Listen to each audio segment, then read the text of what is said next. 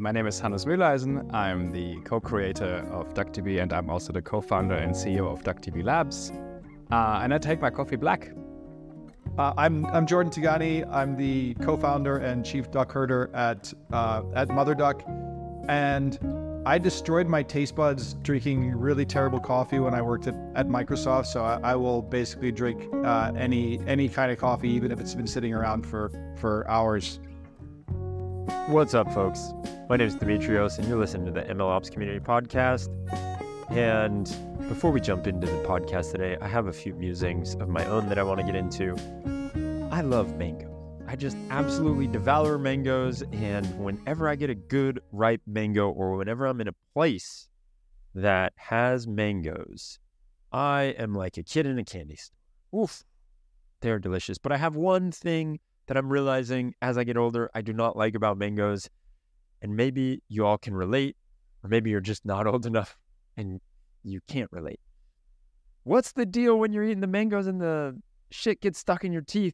Man, I feel like I'm going to be one of those old men that has a toothpick and is constantly picking at my teeth because I eat too many damn mangoes and the fibers get stuck in my teeth. But I'll be damned if I ever stop eating mangoes because of these fibers. So today we talk to the founder of DuckDB, the creator of DuckDB, Hannes, and the founder of Mother Duck. Wow. What a conversation. I absolutely enjoyed every second of this because we broke down what the relationship is between Mother Duck, and Jordan got real technical on why he feels like this is a potential model that others can take, and what the advantages of the advantages of having a setup like this are. And he also broke down what his main goals are when it comes to creating Mother Duck. And then Hannes went into what his focuses are as creating the open source project DuckDB. And then we explained what DuckDB is, why it's been garnering so much attention recently. And if you have not heard about the project, I think you're really going to like this, because the TLDR of DuckDB is it's an open source, very fast, very developer friendly database. And that's about all you need to know. Go get your hands on it, play with it. Hannes talked to us about creating a database that gives a developer a magical experience. And he talked about how he tries to focus on that end developer experience and what he felt made him be able to do it much more than other projects. And I loved his rationale. And really it comes down to this: just care about those experiences, care about your end user, have that empathy, and make it not suck, paraphrasing his words. So I hope you enjoy this conversation with Jordan and Hannes, and wow, I know I loved it. See you on the other side.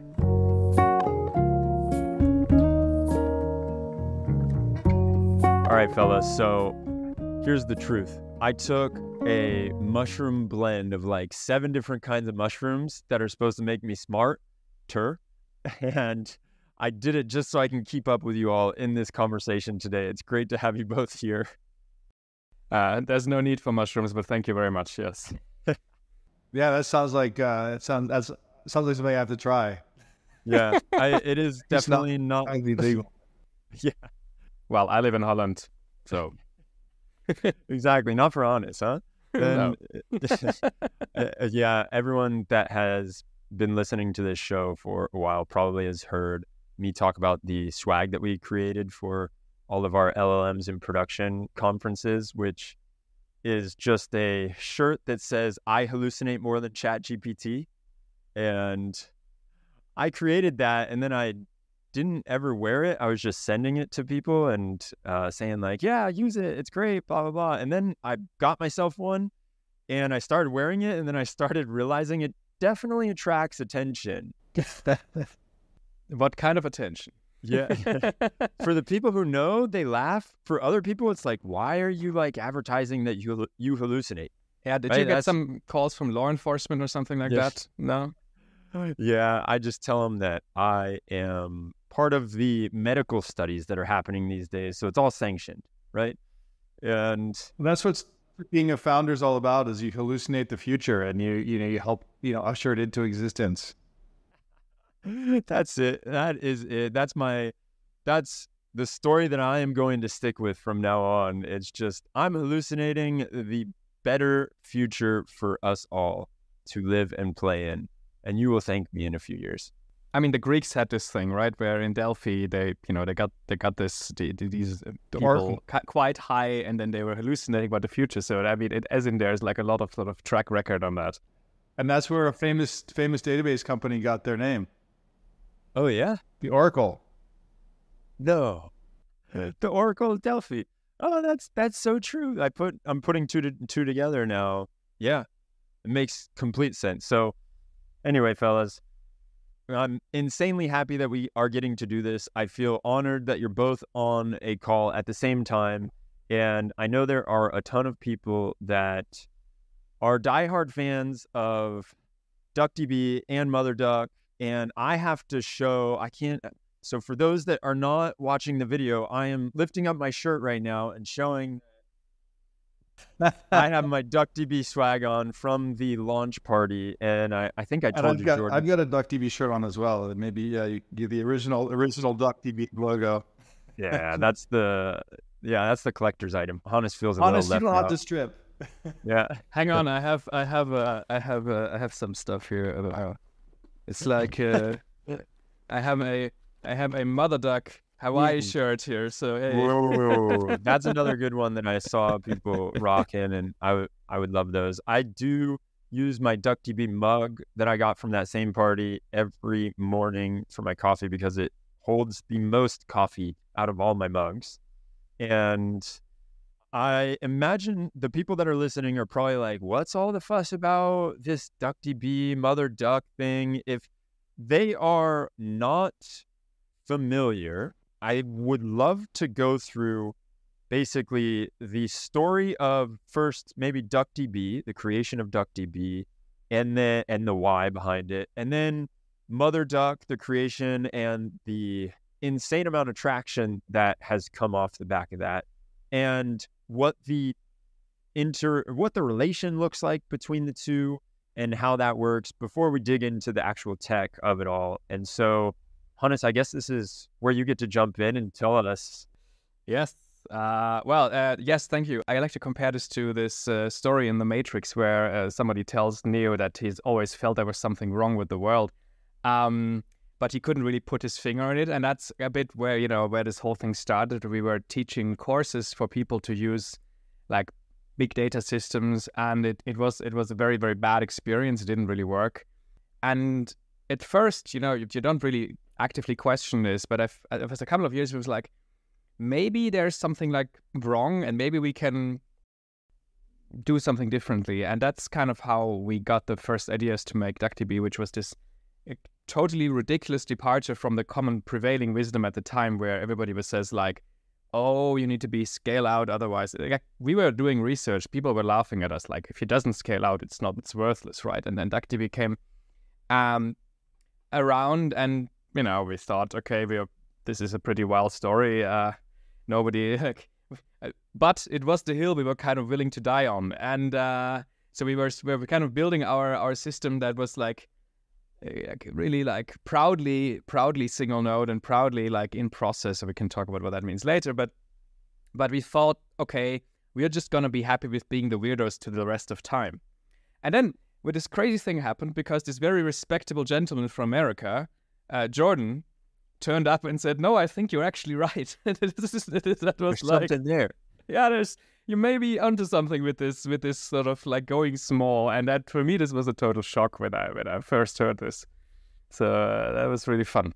And respectable, I think it's probably a good point to mention your background, Jordan, and why you are respectable. Yeah, respectable isn't necessarily something I aim for, but alas, I've ended up here.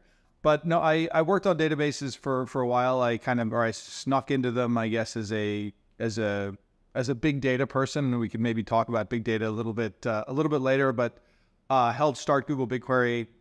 Worked on that for 10 years. And then I worked at SingleStore for a couple of years.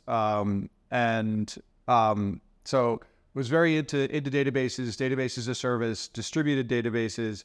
And I remember somebody saying like, oh, if you're not distributed, like people will laugh at you.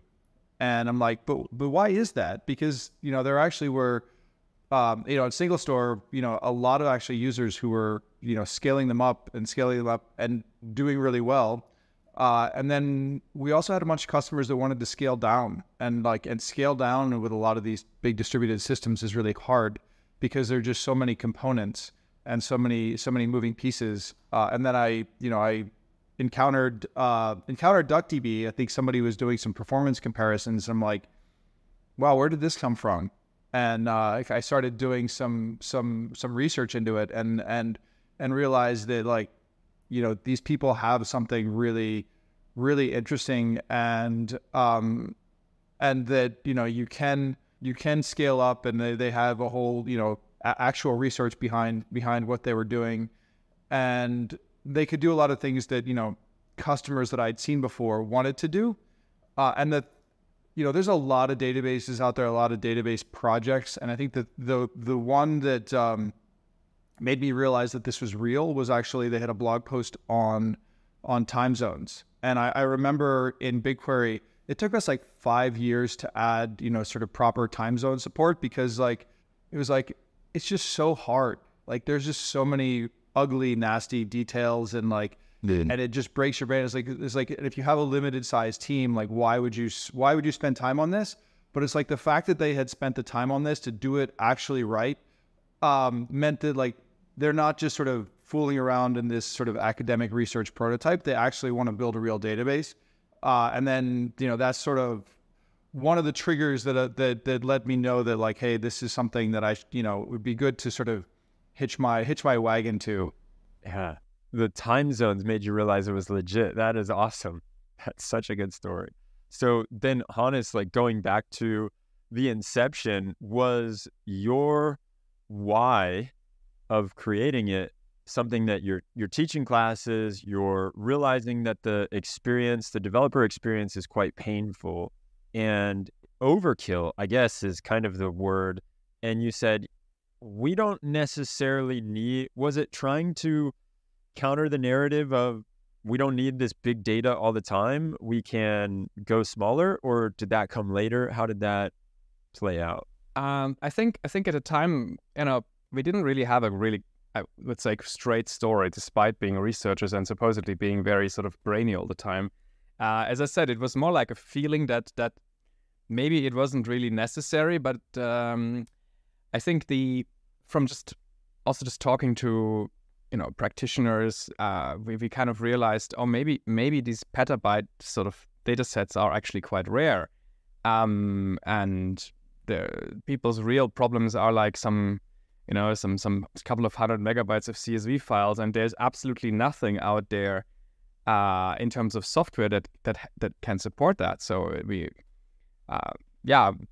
it was really based on a need, which is very uncommon for research, right? Normally people love to do research into thin air and just dream up a challenge, and it's making me very angry. But I don't want to live like that, especially not if you're funded by taxpayers. I feel like you somehow are sort of indebted to them and need to solve some of their problems at least. So we thought, okay, let's try to fix the data problems for the people that we have spoken to, which is as simple as that, right? It wasn't trying to, make it a whole, movement, as we say in German, to open a big barrel. We didn't try to open a big barrel, but just to try to fix a problem that we perceived in the world. Yeah. And I think another thing that it was different was that we also, from being from the research world, we were kind of sick and tired of people making these throwaway research prototypes when they were making software, right? So when we started DuckDB, we were like, okay, you know what? let's try to do this properly. Of course, as to the best of our knowledge, but it's also a bit of a departure. I think it's one of the reasons why we don't have to constantly, fix sort of horrible issues from the past, because we said back then, no, we want this to be actually used by people. Yeah. And what were some of these architecture design decisions that you made early on that you felt like were against the grain and you're still happy about making them to this day? Yeah. So I think the whole single node thing is still something I'm very happy with. That was not obvious in 2018. Today, I think it's clearer than it was back then. Can you explain what the single node is? Single node means that's like you have a data system that runs on one computer. Okay, it can be a big computer, but it's one computer. It's not a collection of many computers. Like what was the prevailing wisdom at the time. So single node, it's unapologetic single node. And the other thing is the in-process architecture of DuckDB, right? Where instead of you talking to your data management system through some sort of socket protocol, which is like everyone else does this, we said, no, we're going to make our lives even harder and try to run inside other people's processes, because that has giant advantages for like data transfer, because you can sort of have super efficient interaction with like application programs, third-party libraries, these kind of things. So I think those are two things that we picked, and I'm still quite glad with. Other things may have changed down like in the last 5 years, but nothing, I think, fundamentally. The fundamental sort of idea is still the same. Yeah, and I guess to put a time frame on this too, that would be useful. The project started in what year? It feels like, 2018? That 2018 is the first commit, yeah, obviously. And then Jordan came and rang you up in 2020 or 2019? No, it was later. No, just last year. It was April of last year. Wow, okay. A lot has happened since then. Yeah, I'll say. You guys have been busy, man. Yeah, at that point, DuckDB, I think people were just starting to hear of DuckDB, and it was still a little bit under the radar. Kind of if you follow like the DB Engines ranking, which is sort of like the like Premier League tables, league tables for database nerds. I think they were down at like 270, and they sort of have been rocketing up the list since then.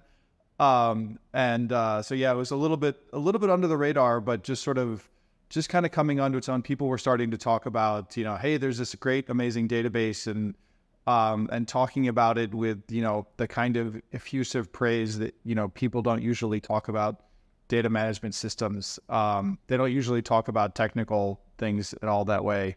So, you could tell that they were onto something. Yeah, there's something special. That's true. When I think that's how DuckDB came onto my radar, is that fanatical, or how can I say this? It's not fanatical. It's more the absolute love in which people talk about DuckDB is incredible, because just as you said, Jordan, it's not that often you hear people talk about technology that way. If anything, technology has to live up to a very high standard, and as soon as it does one thing wrong, it's like, this is a piece of shit.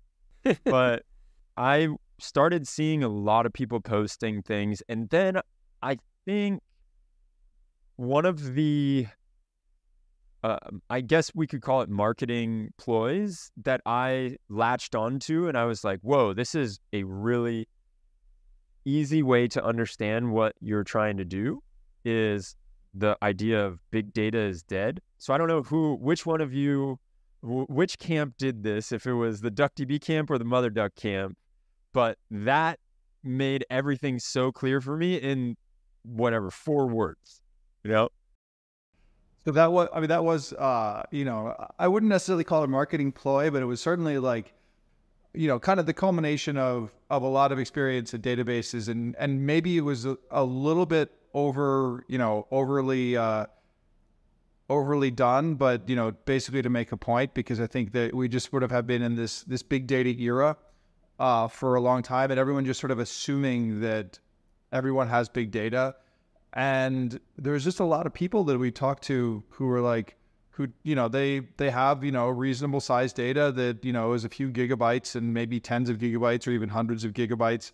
But that's not really big data anymore. And people kind of felt almost like they weren't real data engineers if they weren't, operating on these huge systems. And I think that kind of big data is dead at least gave them like a justification of like, yeah, you're valid. Your experiences are valid too. And it sort of comes from, working on BigQuery for a long time. BigQuery, you'd think people had big data and big workloads. But, really looking at what people were doing is most people had, actually very small amounts of data. Even really big customers and really big names, most of the work that they would be doing isn't over like their giant logs tables. It's over some sort of summarization, cleaned up version of the data. When you clean up the data, you make it smaller. And, virtually all of our queries were, almost all of them, probably 99.999% were sub terabyte. 90% were sub 100 megabytes. And so like, kind of trying to get the idea out there. I was trying to get the idea out there that, hey, most people don't have big data. And this is sort of something that I'd seen in the real world. And I think since then people have been sort of backing that up and validating that. And the people that do have big data, they tend to only use smaller portions of it at a time. Like, you have sort of the hot data. You might have like 10 years worth of logs, but you're really looking at the last 7 days or the last 1 day of data, or you are, working on some sort of cleaned up version of that. And so, people would always talk about kind of the size of their data warehouse. And when they would talk about the size, they would generally talk about the terabytes or the 10 terabytes of logs that they had. But like, that's actually not all that useful when you have separation of storage and compute, because like basically everything's being stored on S3. You can dump a whole ton of crap into S3, but the really important part is like how much of that are you actually using. And so systems have been designed for the last decade, to deal with like that whole multi-terabyte size, which is sort of no longer relevant. And B, they were designed in an era where like a machine that had a few gigs of RAM was considered really huge.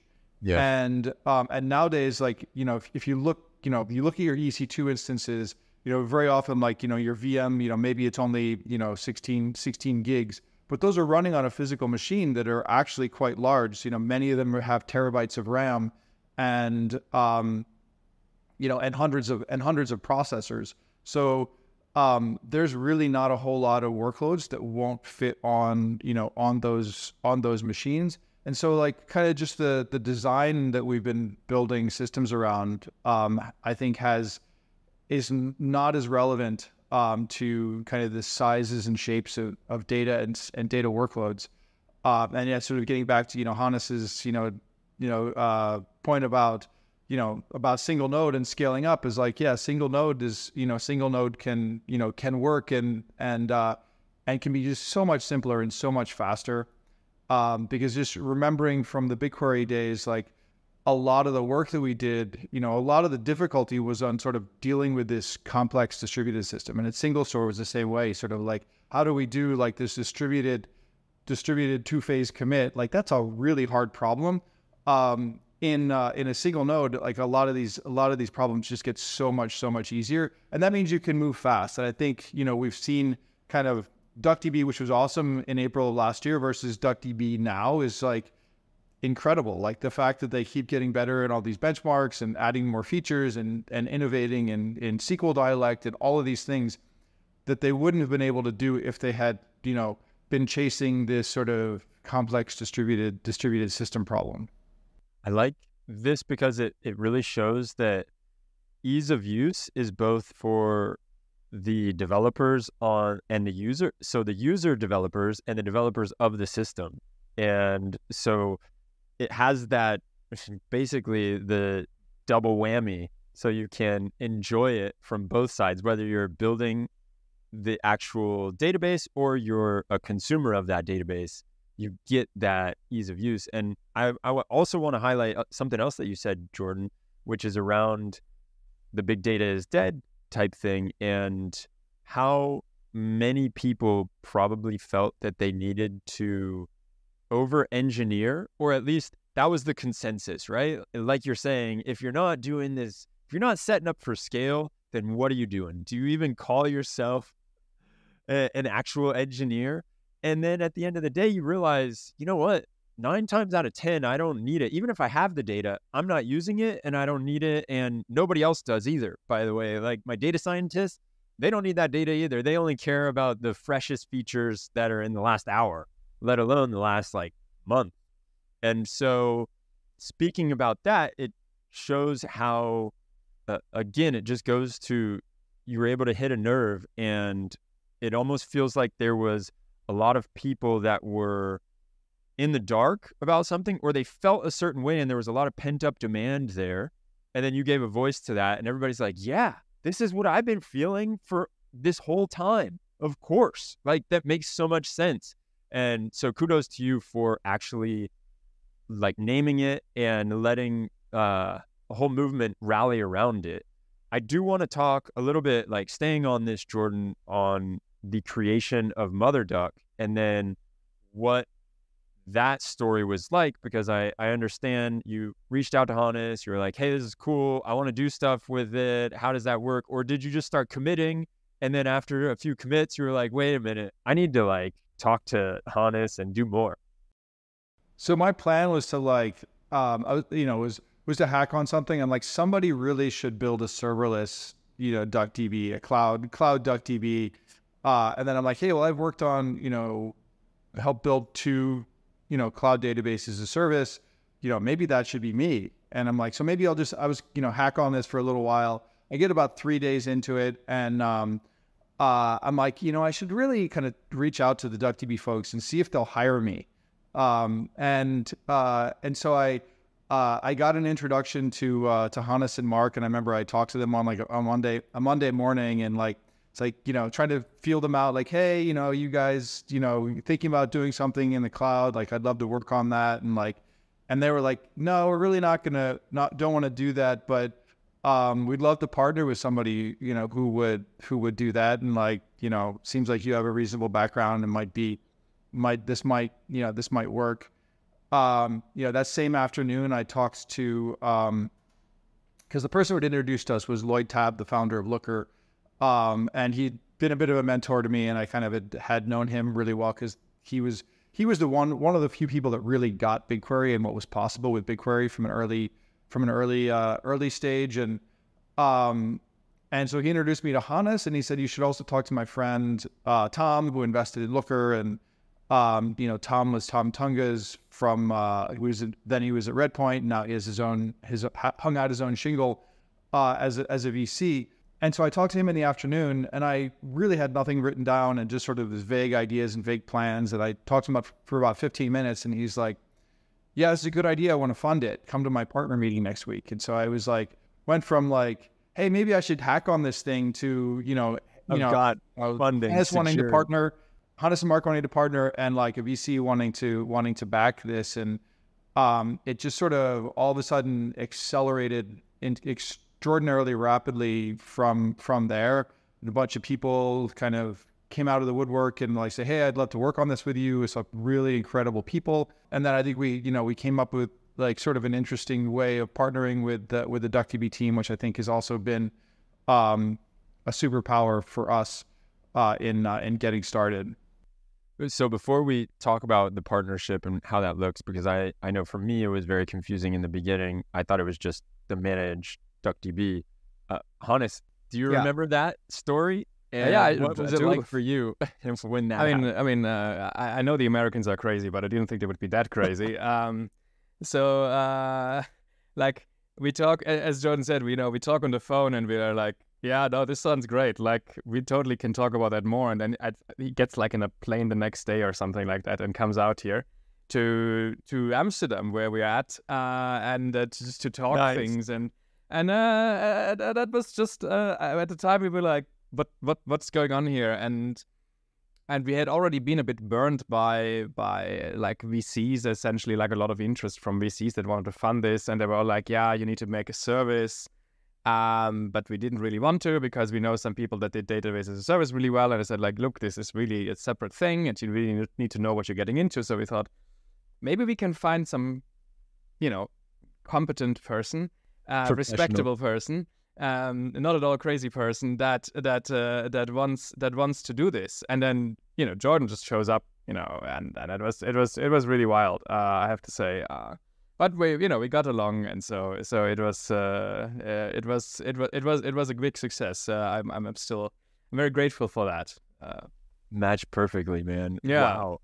And what a story, Jordan, going from trying to get a job to having funding secured all in the same day, and then feeling like, all right, tomorrow I'm going to Amsterdam.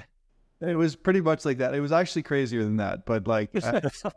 I need to probably write a book or something at some point. Yeah. Like, I think if this works out, it'll be an interesting book. If it doesn't work out, it'll be sort of like, what can go wrong?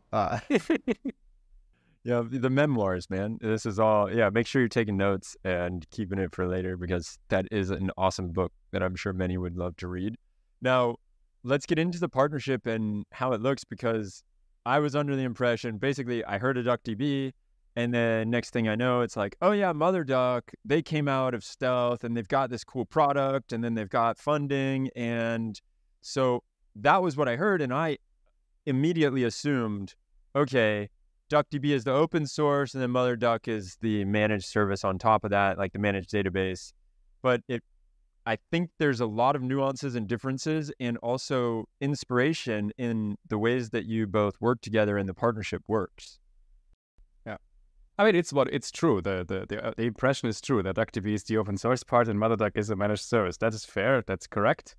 But I think what is different is that it's two different companies that are basically doing these two things, and they're very clear, with very clear sort of goals, and different staff, different leadership, all that stuff. So yeah, and it does. So there's so many questions that come to mind, because it is, per you, Hannes, right? Like, you're probably just trying to figure out how to make a better database. And then you don't care about shareholder value or the VC money that got dumped into Jordan's startup. None of that really matters to you. So it feels like at some points there could potentially be disaligned incentives, or you could want to go two different ways. Have you hit that yet, or is it still too early and you haven't had that problem? Don't think we have hit this problem yet. I think just to call making database something like it's just making a database, I think is a big insult to me. Like, making database is the end all to everything. But optimizing, especially, I knew you were German when you were like, I just want to optimize the shit out of this database. Well, we haven't optimized the shit out of it yet. In a big departure from being German, we have actually looked at making the user experience good. So this is a very very non-German sort of activity. No, I think the relationship is absolutely special. I think that's I haven't heard it a lot.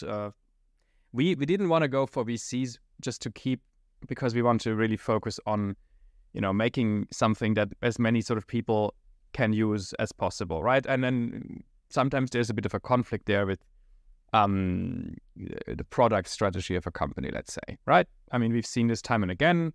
There's an open source sort of project, they add a feature and they later have to drop it again because, their investors say you can't and you have to increase revenue, and then you better take this feature out, and then everybody screams at them. I mean, this is very unfortunate. And by having two different companies, we kind of, I think, elegantly sized up this problem. Hey, this is Mike Dalbalso, co-founder and CEO of Tecton. MLOps community is the best way to stay in the loop on the latest MLOps news and best practices. It's also a great way to connect with experts and get support from an amazingly helpful community. Subscribe and stay in the loop.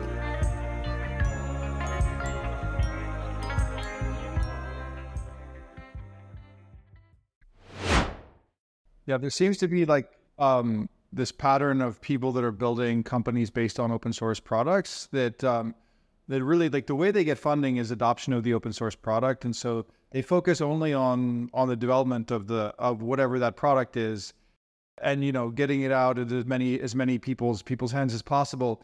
And then people ask, well, how are you going to monetize? And they say, well, we're going to monetize via a service. We'll have SaaS. And then they like have like 2 people working on that and kind of in the background, but it's not really like their goal is to build something amazing, because that's really how they get the funding. That's how they get the, you know, the product-led growth, adoption, et cetera. Yeah.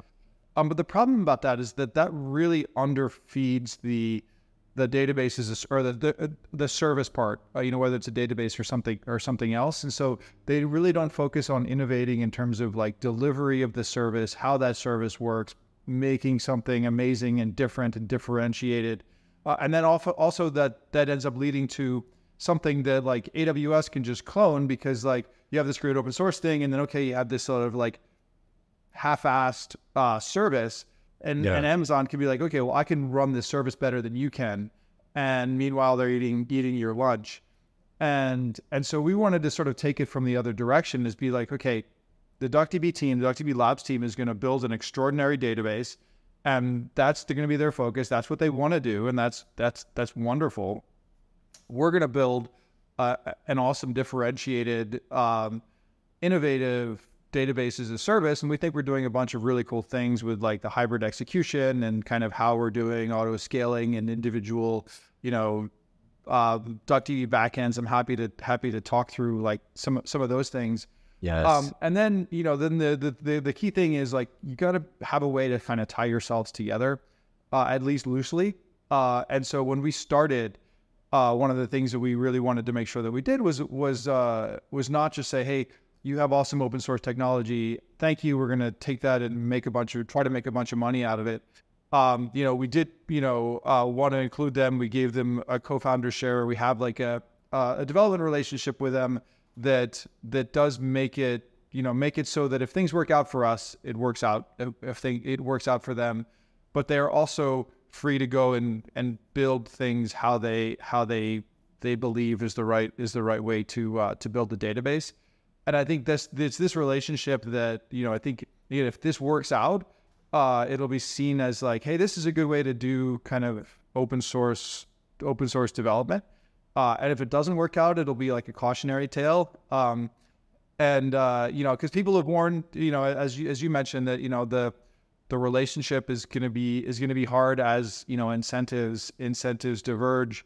You know, if you know, people who are building competitive things, you know, pick up on DuckDB, you know, the DuckDB team is going to be super excited about that. And meanwhile, we're going to be like, hey, they're eating our lunch, and not nearly as excited about it. And I think that's something we just have to, you know, it's a bridge we'll have to cross when we get to it. And we want to just focus on, you know, building a high trust relationship that, you know, we hope will take us as far as possible. So I do want to get into all the features and like the differentiators, and when you see people using DuckDB versus when you see people using MotherDuck, and what the use cases and benefits are for each of those. But before we get into that, I'd love to just talk about building an incredible developer experience, because it's going back to this idea of there's been a bit of a movement, and people don't usually talk about technology the way they talk about DuckDB. And Hannes, you're like, we haven't even started with the optimization. We've just been focused on the developer experience. Both of you, I imagine, have that in the, like, I don't know if you have it written on your wall or if it's framed. What does this look like, and how do you optimize for that? How do you go about building that? Is it that you're in 90% user meetings versus actually 10% developing the product meetings? Or like break it down so that the rest of us, when we are building out, maybe we're building out our internal machine learning platform, we can have these experiences that people come to us and say, whoa, this was a cool developer experience. So I do not sit in a lot of meetings with You didn't users. strike me as the type, but I had to. No. I think it's there. Maybe there's an aspect that we actually care about. I mean, we actually care about data management systems, and we want to not, you know, make it difficult to use these things, because we feel like this would really hinder their adoption, and that would means that our impact is not as big as it could be with the work that we do. Like I think it harks a bit back from sort of first principles about what you want to do as a scientist that we kind of started out as. Is like you want to make, you have your ideas sort of be adopted in the world, and how do you do that? Well, you make it not, make it not suck. I don't know. It's very easy to grasp. Yeah, it's simple concept. You ask yourself, is this really the best it can be, and is it like, can we change this to be better? Can we, like, for example, DuckDB has no external dependencies, right? You can just install it. If you want, you can just compile it with just a compiler, okay? And what that is annoying, for us, because we have to, we can't just like pull in like some library when we do something. We have to be like, no, okay, can we maybe inline some part of this code? Can we maybe do it ourselves? Maybe can, trick the operating system into doing something. But the upside is that it sucks less to work with DuckDB, because it means that you can just install it and you don't have to ask your admin, and you just can just download a binary from the internet. By the way, ask your parents about downloading binaries from the internet.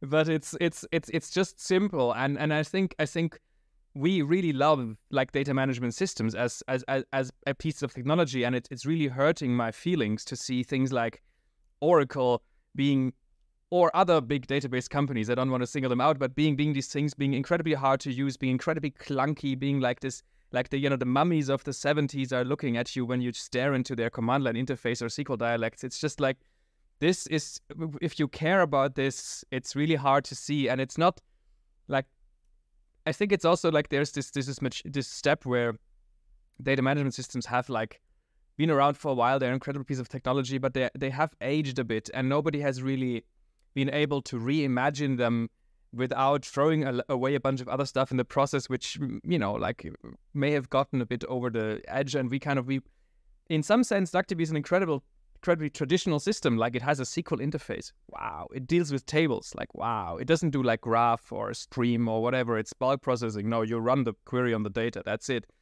But at the same time, it's also the case that this is still the biggest use case for data management systems and analytics. So targeting that was a really great idea, but then you just take the pain away. I don't. It's hard to describe for me, but it's really, I care deeply about how people perceive the things I love.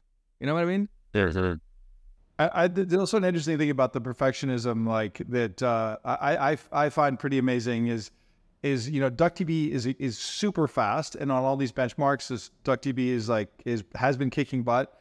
But the performance is almost the exhaust, of like the engine that is just sort of trying to do the right thing. And it's like, hey, we build this right, we do it the right way.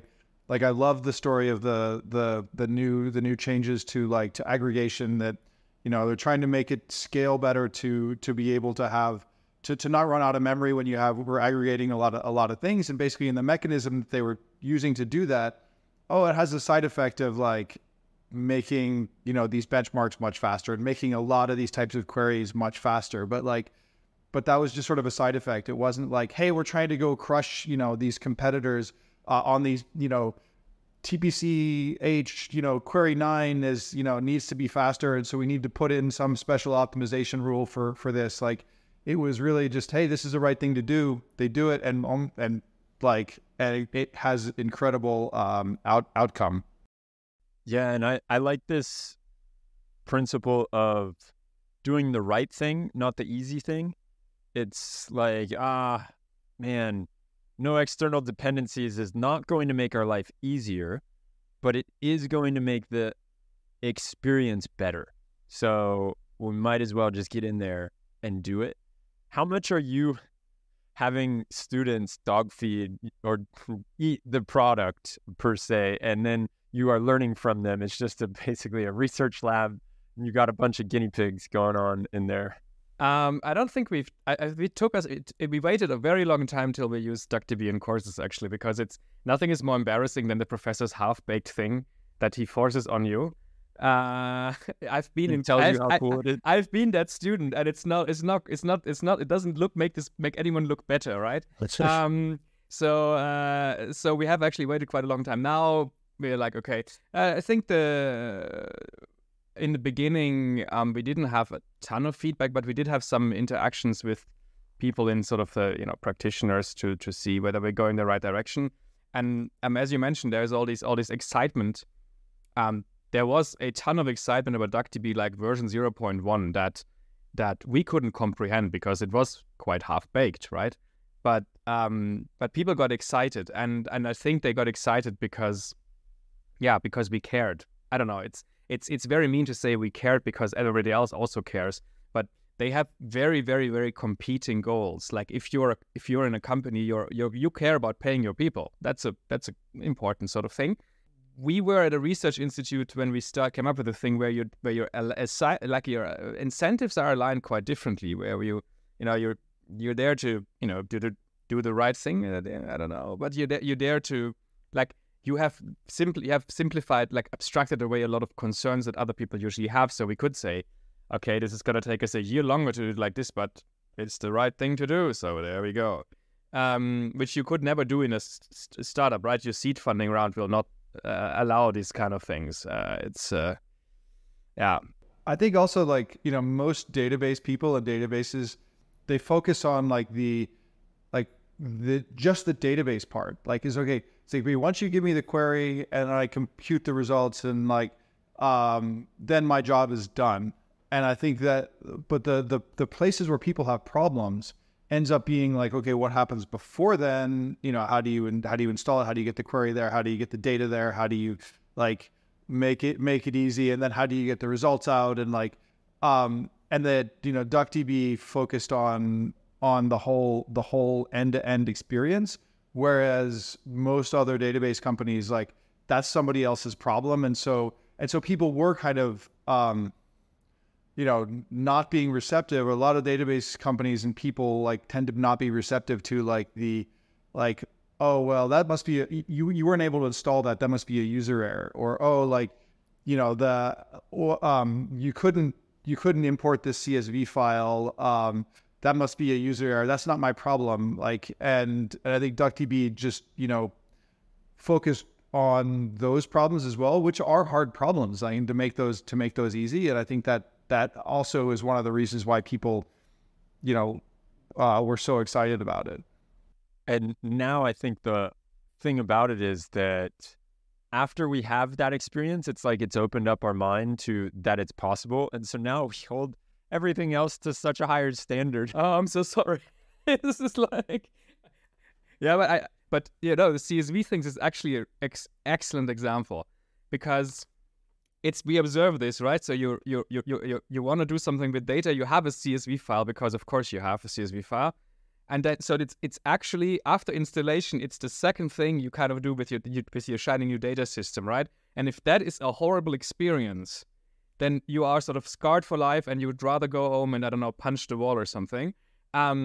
So we actually wrote a research paper about CSV reading that the results of which are now part of DuckDB. And this is why we have, I think, the planet's best CSV parser at this point, which is something that we have one PhD of computer science who does nothing else then work on the CSV parser because we realize it's such an incredible it's such a critical piece. It's like if people can't get their data into your system, it doesn't matter how good your join operator is, right? It's absolutely irrelevant. It's sometimes it's amazing, and as Jordan has said, this entire package, but it's also just sometimes amazing. Have actually these people ever tried to use these things themselves? And it's actually something we do we encourage our team and we do it ourselves. It's just use this thing. Just try it, just process some data, and see what happens. And then if you run into something hey, maybe other people run into this as well, right? It's pretty obvious, but then you throw a PhD on it. You say, hey, well, that intern or that research scientist, that's your next PhD. Good luck. I mean, we're fortunate that, let's say, the degree density at the company is quite insane. So it's Well, I love this idea too, because it in events, I've heard it explained as the moments in between the moments. So like when you have an event, you have the big moment of the singer going out onto stage, but there's a lot of moments that happen before you get to where the singer is on stage and that incredible song where your heart is jumping out of your body. There's the parking, there's getting through the ticket line, there's waiting, watching the opening act. All of that are the moments before the moment, right? And so if you can optimize those, the whole experience as a memory in your mind is going to be incredible. Yeah. And it feels like that's kind of how you are looking at it. You're saying, we're not going to just focus on how incredible these joins are, because that's great and everything. But what we're really going to focus on are these moments before the moments, or in between the moments, I guess is what you could call it. Right. And so it's cool that you also have the ability to think long term and say, you know what's the biggest pain here? And it's probably going to take us a year, but we're going to figure out this CSV headache. And so we go after it. Yeah, absolutely. I think it's a very good way of explaining it. I'm actually going to steal that metaphor with the concert because I like it. I mean, you can also, I think airports are also a great example for this. Yeah. Like, the flying is exciting, but like the process of getting there, like does impact the overall experience quite drastically, let's say. So, but are you saying you're going to be the Taylor Swift of databases? No, I don't think I'm attractive enough for that. But no, but I think it's also like it's. We also talk to people, and we are not the the reference. If I struggle with something, it's probably really bad, because if you like a expert in data management systems struggles with something, it's not a great look. I have struggled immensely with all the database systems out there, which is not a great experience. But I mean, we also really love to hear from people. So if you're listening and something really makes you angry about DuckDB, we really want to hear from you, right? Because we are not the the absolute reference on what is good or bad and what is difficult or is not difficult. In fact, we are a terrible reference. But at least we try, and we really need to hear from people where they're struggling with. And yesterday, 2 days ago, I was in Berlin at like a DuckDB MotherDuck meetup, and somebody just walked up to me and said, like, listen, here's this thing that really bothers me about DuckDB. Can you do something about it? And actually this afternoon, I was, working on this because it matters. It matters that this person had a valid point, and there's something we can do about it. So let's do it, right? It's incredible. Yeah, and that is the love for the experience. And it's very clear that you understand the value in that, and that it's almost like now that you have it, you can't let it go to waste, right? You've got to keep it up. And so that is one of the other questions I wanted to ask around how do you go out there and gather feedback and talk to the community. It feels like the community is gigantic now, and they can give you this feedback. It's almost like the opposite problem of a company or a open source project that is starting, where you're just trying to get anybody to give you feedback. Now, I imagine you're trying to figure out what the biggest signals are, or what the best feedback is, or all of that. It seems like it's a bit of a difficult position to be in. It's a big data problem, no, but no, in all seriousness, we have like people in charge of this. Like there's DevRel people at DuckDB Labs, there's Alex and Gabor, and part of their job is to kind of collect these signals from the community. And obviously sometimes it reaches me. I can't say I read every single issue report or every single sort of post on Discord anymore, but if things come up often enough, it does leave sort of a mark, sort of like, oh yeah, now this is a common problem. These 20 people have all run into the same problem. Okay, interesting.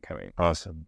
Yeah. So I think we're still at this point, because we're still at this point where people, I don't have no issues to report back. Like sometimes it's difficult to kind of deal with, yet another sort of issue report, because our worldview is deeply skewed. We only see the problem, so we don't hear about the success story so often. Really? But it is a good sort of channel into the users and see where it goes. And of course you have to understand at the same time, every time that somebody says it didn't work, like there have been 10 or 100 people that ran on the exact same issue and haven't said anything. So it's an interesting sort of dynamic, I would say. And so, Jordan, getting back to Mother Duck, because thank you for your patience while I went on that gigantic tangent with Honest. But I do want to know, talk to us about Mother Duck and what basically you saw as, all right, this is Mother Duck. We feel like this managed service can have extra abilities, and how you go about building those features and why you think those are useful to have. Is it also going out there and talking to people, I imagine? Is it what the users are seeing? And you had to start from somewhere, right? And you came out of Stealth not too long ago. I was at the party. I can't remember when it was. Last June. Well, so first, DuckDB has set a very high bar of, so making the end-to-end, process work. And that's why people love DuckDB. And if we don't kind of continue that to the service-oriented parts of the product, then we're going to be sort of letting people down and letting down their expectations, and things aren't going to work. So we have to also make sure that we have very, very great attention to detail on how do you connect, how do you visualize, what are the ways that Mother Duck can work, and so I think we're spending a lot more time, energy, and just focus on those parts than a lot of other companies might. I think the nice part is, like, we can sort of take the awesome database for granted, which is hard, and making sure we don't get wrong answers and all those kinds of things. Like, we don't have to focus on those the way other databases as service companies might. But I think we're also trying to innovate in sort of the delivery of the database and of the service. Like, I think in when Snowflake and BigQuery came out, they had a lot of things that they were doing differently in terms of separation of storage and compute, and just sort of simplicity of very few knobs, and how you interact with them, that have started to become like standard. Separation of storage and compute is sort of now table stakes. But I feel like it's been a long time since people have actually innovated in like, what are the things you can only do in the cloud? And so those are the kinds of questions that we're asking ourselves.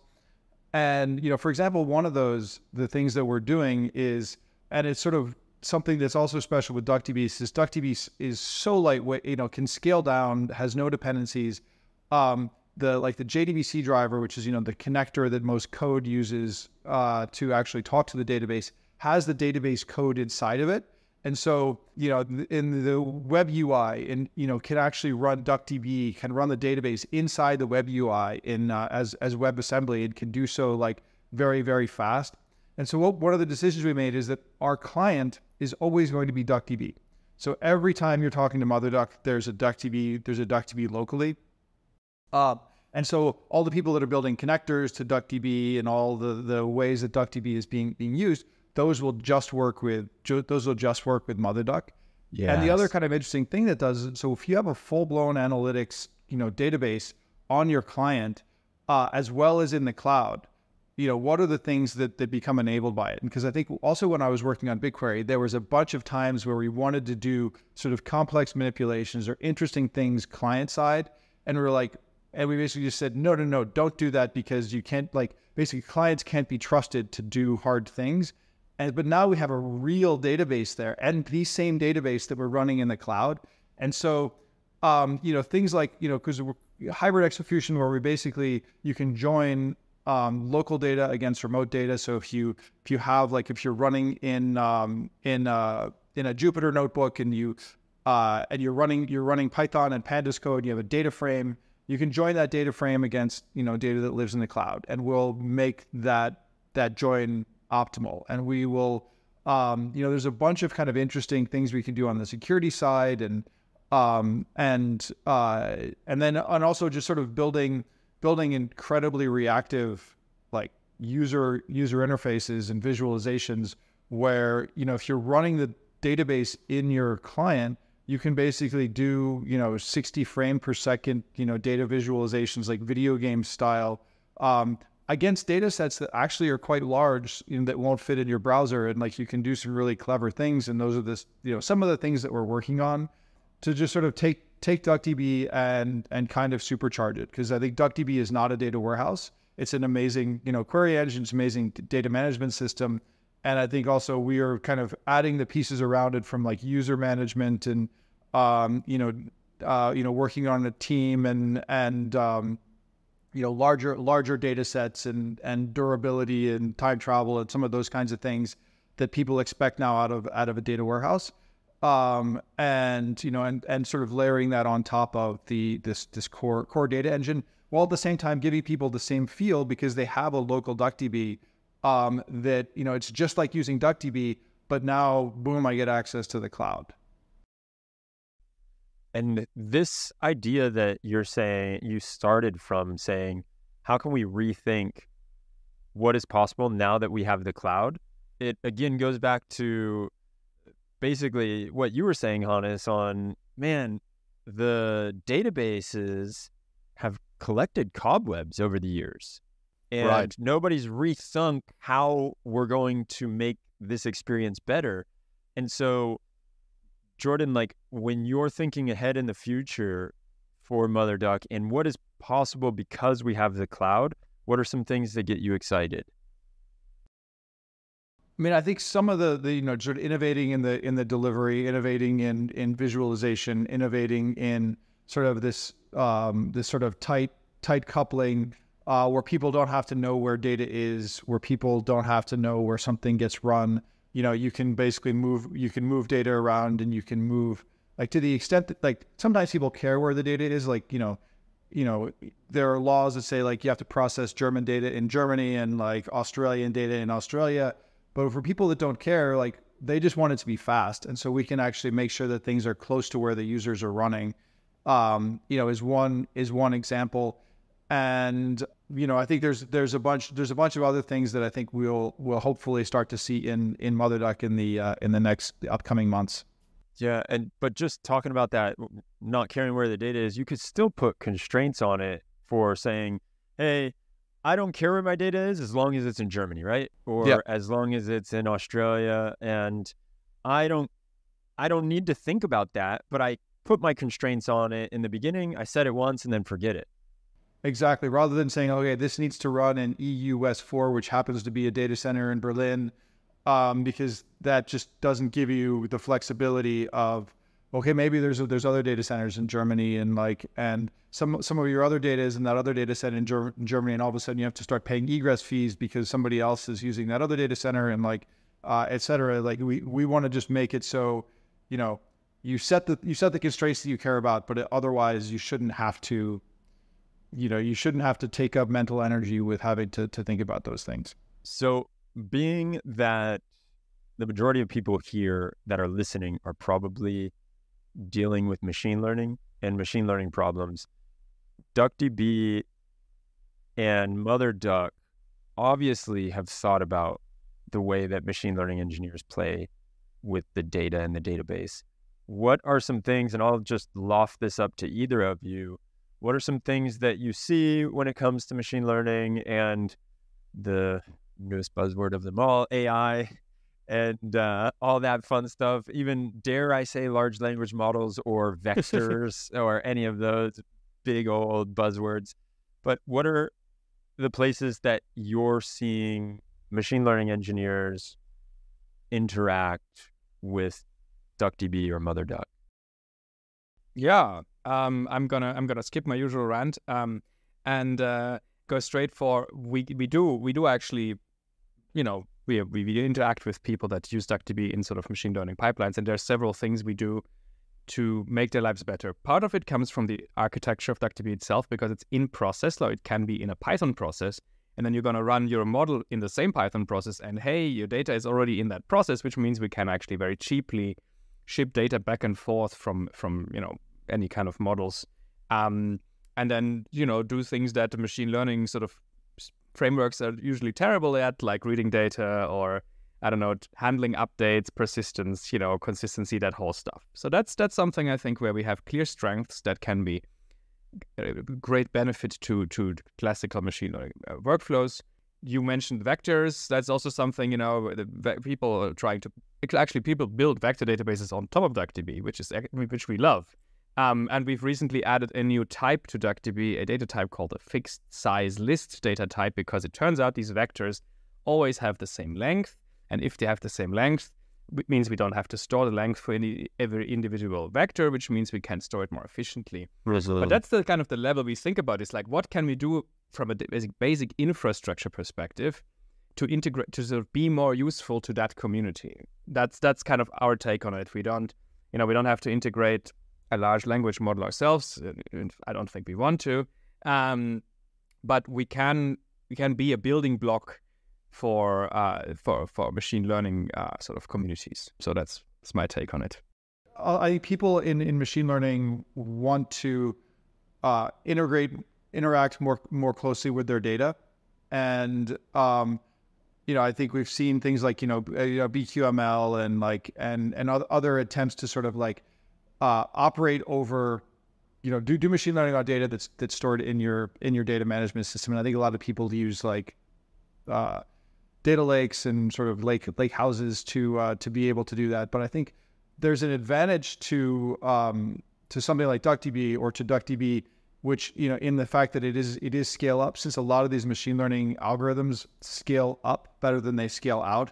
They can be very hard to sort of split across multiple machines, and so having a local scale up database is very useful. And I guess the other thing is kind of the lingua franca of AI and ML is Python, and DuckDB has extremely good Python integration and some special things that you can do in Python with the DuckDB relational API that can sort of turn into either Pandas operations or Spark operations. They kind of make it easier to work with your data that's stored in a database. And then finally, I'll add that MotherDuck, we are adding some LLM features, text to SQL stuff. People are changing. Data analysts are changing how they're interacting with data with the advent of LLMs, and so I think we would be remiss if we weren't at least sort of investing in that area. We're also working on a joint DuckDB specific LLM, fine-tuned LLM with a company called NumberStation AI. Nice. We're gonna open source at least one version of that we've been hard working on, and so we do want to also make sure that we're giving back to the community. Incredible. Yeah, Diego, who is I think the head of product there, has been in the community for ages, since the beginning, and also Inez has come on here a bunch, and I love NumberStation, love what they're doing, and I'm very happy to hear that you are creating your own text to SQL model. That was one of the questions I was going to ask. I was like, are you using the open source NumberStation? Or are you going to be, what is it? I can't remember, QSQL or some, I can't remember what their open source foundational model is called, but it's very nice to see that. And fellas, this has been awesome. And I'm so happy that you did this. What do you think? Did the mushrooms work? Was I asking good questions? Those are great questions. You had great questions. Thanks for having us. Excellent. Yeah, thanks so much. Hey everyone, my name is Aparna, founder of Arise, and the best way to stay up to date with MLOps is by subscribing to this podcast.